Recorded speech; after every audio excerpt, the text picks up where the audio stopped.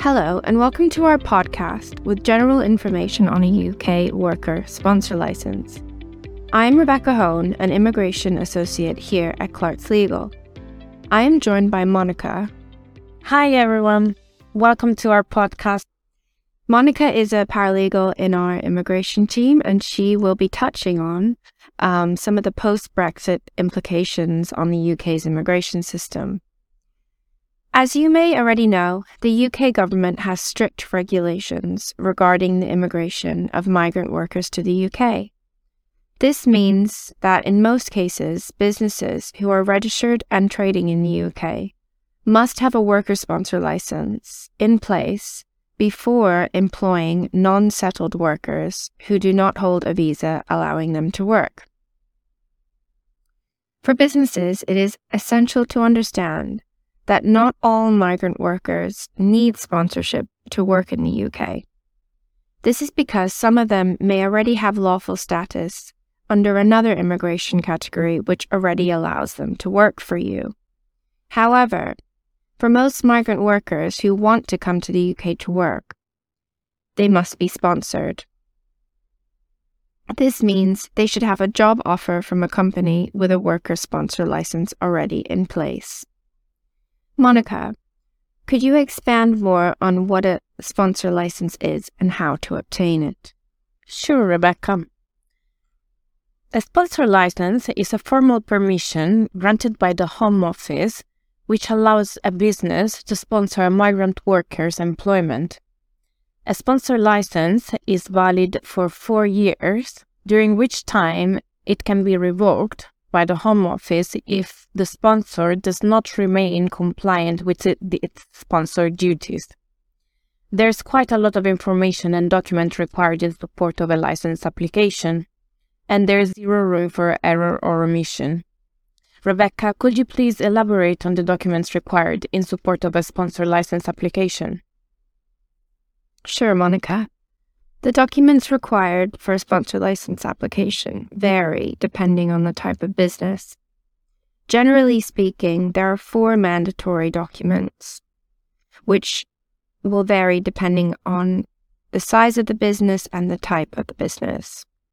For example, a startup may need to show less documents, but may end up with more scrutiny at both the pre-license application stage and the post-license stage once the license has been granted. In addition to the documents prescribed by the Home Office, checks will be conducted to verify that the organization and its key personnel are honest, dependable, and reliable. In addition to background checks on the company and the key personnel, the Home Office will make cross-checks with other government organizations, such as with HMRC. Monica, over to you to discuss why it is so important for UK businesses to have a worker sponsor license, even if at present they don't see the need to have one. So, Brexit has led to a shortage of labour in the UK. The UK's departure from the EU led to an increase in immigration from non-EU countries, but not enough to compensate for the loss of workers from neighbouring EU countries. The post-Brexit point-based system has made it more difficult for those without qualifications to move to the UK to work. In addition to that, most EU countries were not familiar and are still not familiar with this kind of system and the cost and commitments involved with it. What has resulted is a new pool of sponsors entering the world of sponsorship who, prior to Brexit, did not need a sponsor license to employ migrant workers, as the majority of their workforce were EU nationals covered by free movement. In addition to this, the Home Office sponsorship and visa application fees are onerous, leaving businesses hesitant to sponsor workers in the fear that those sponsored workers might leave their company once they're in the UK and switch to a different sponsor, which is something that we see happen quite often. We advise our clients on how to incorporate clawback clauses into their sponsored workers' employment contracts, which reduces the likelihood of sponsored workers obtaining new sponsorship once in the UK, as these clauses stipulate that if they leave within a certain amount of time, they will have to pay back all of the visa fees outlaid by the sponsor. There is one last point I would like to touch on before finishing.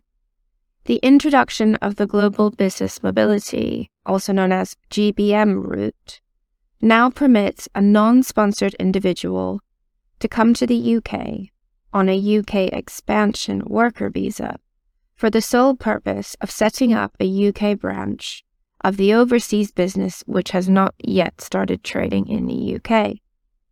This relatively new business immigration category is encouraging overseas businesses to establish a UK presence, which beforehand was very difficult to do.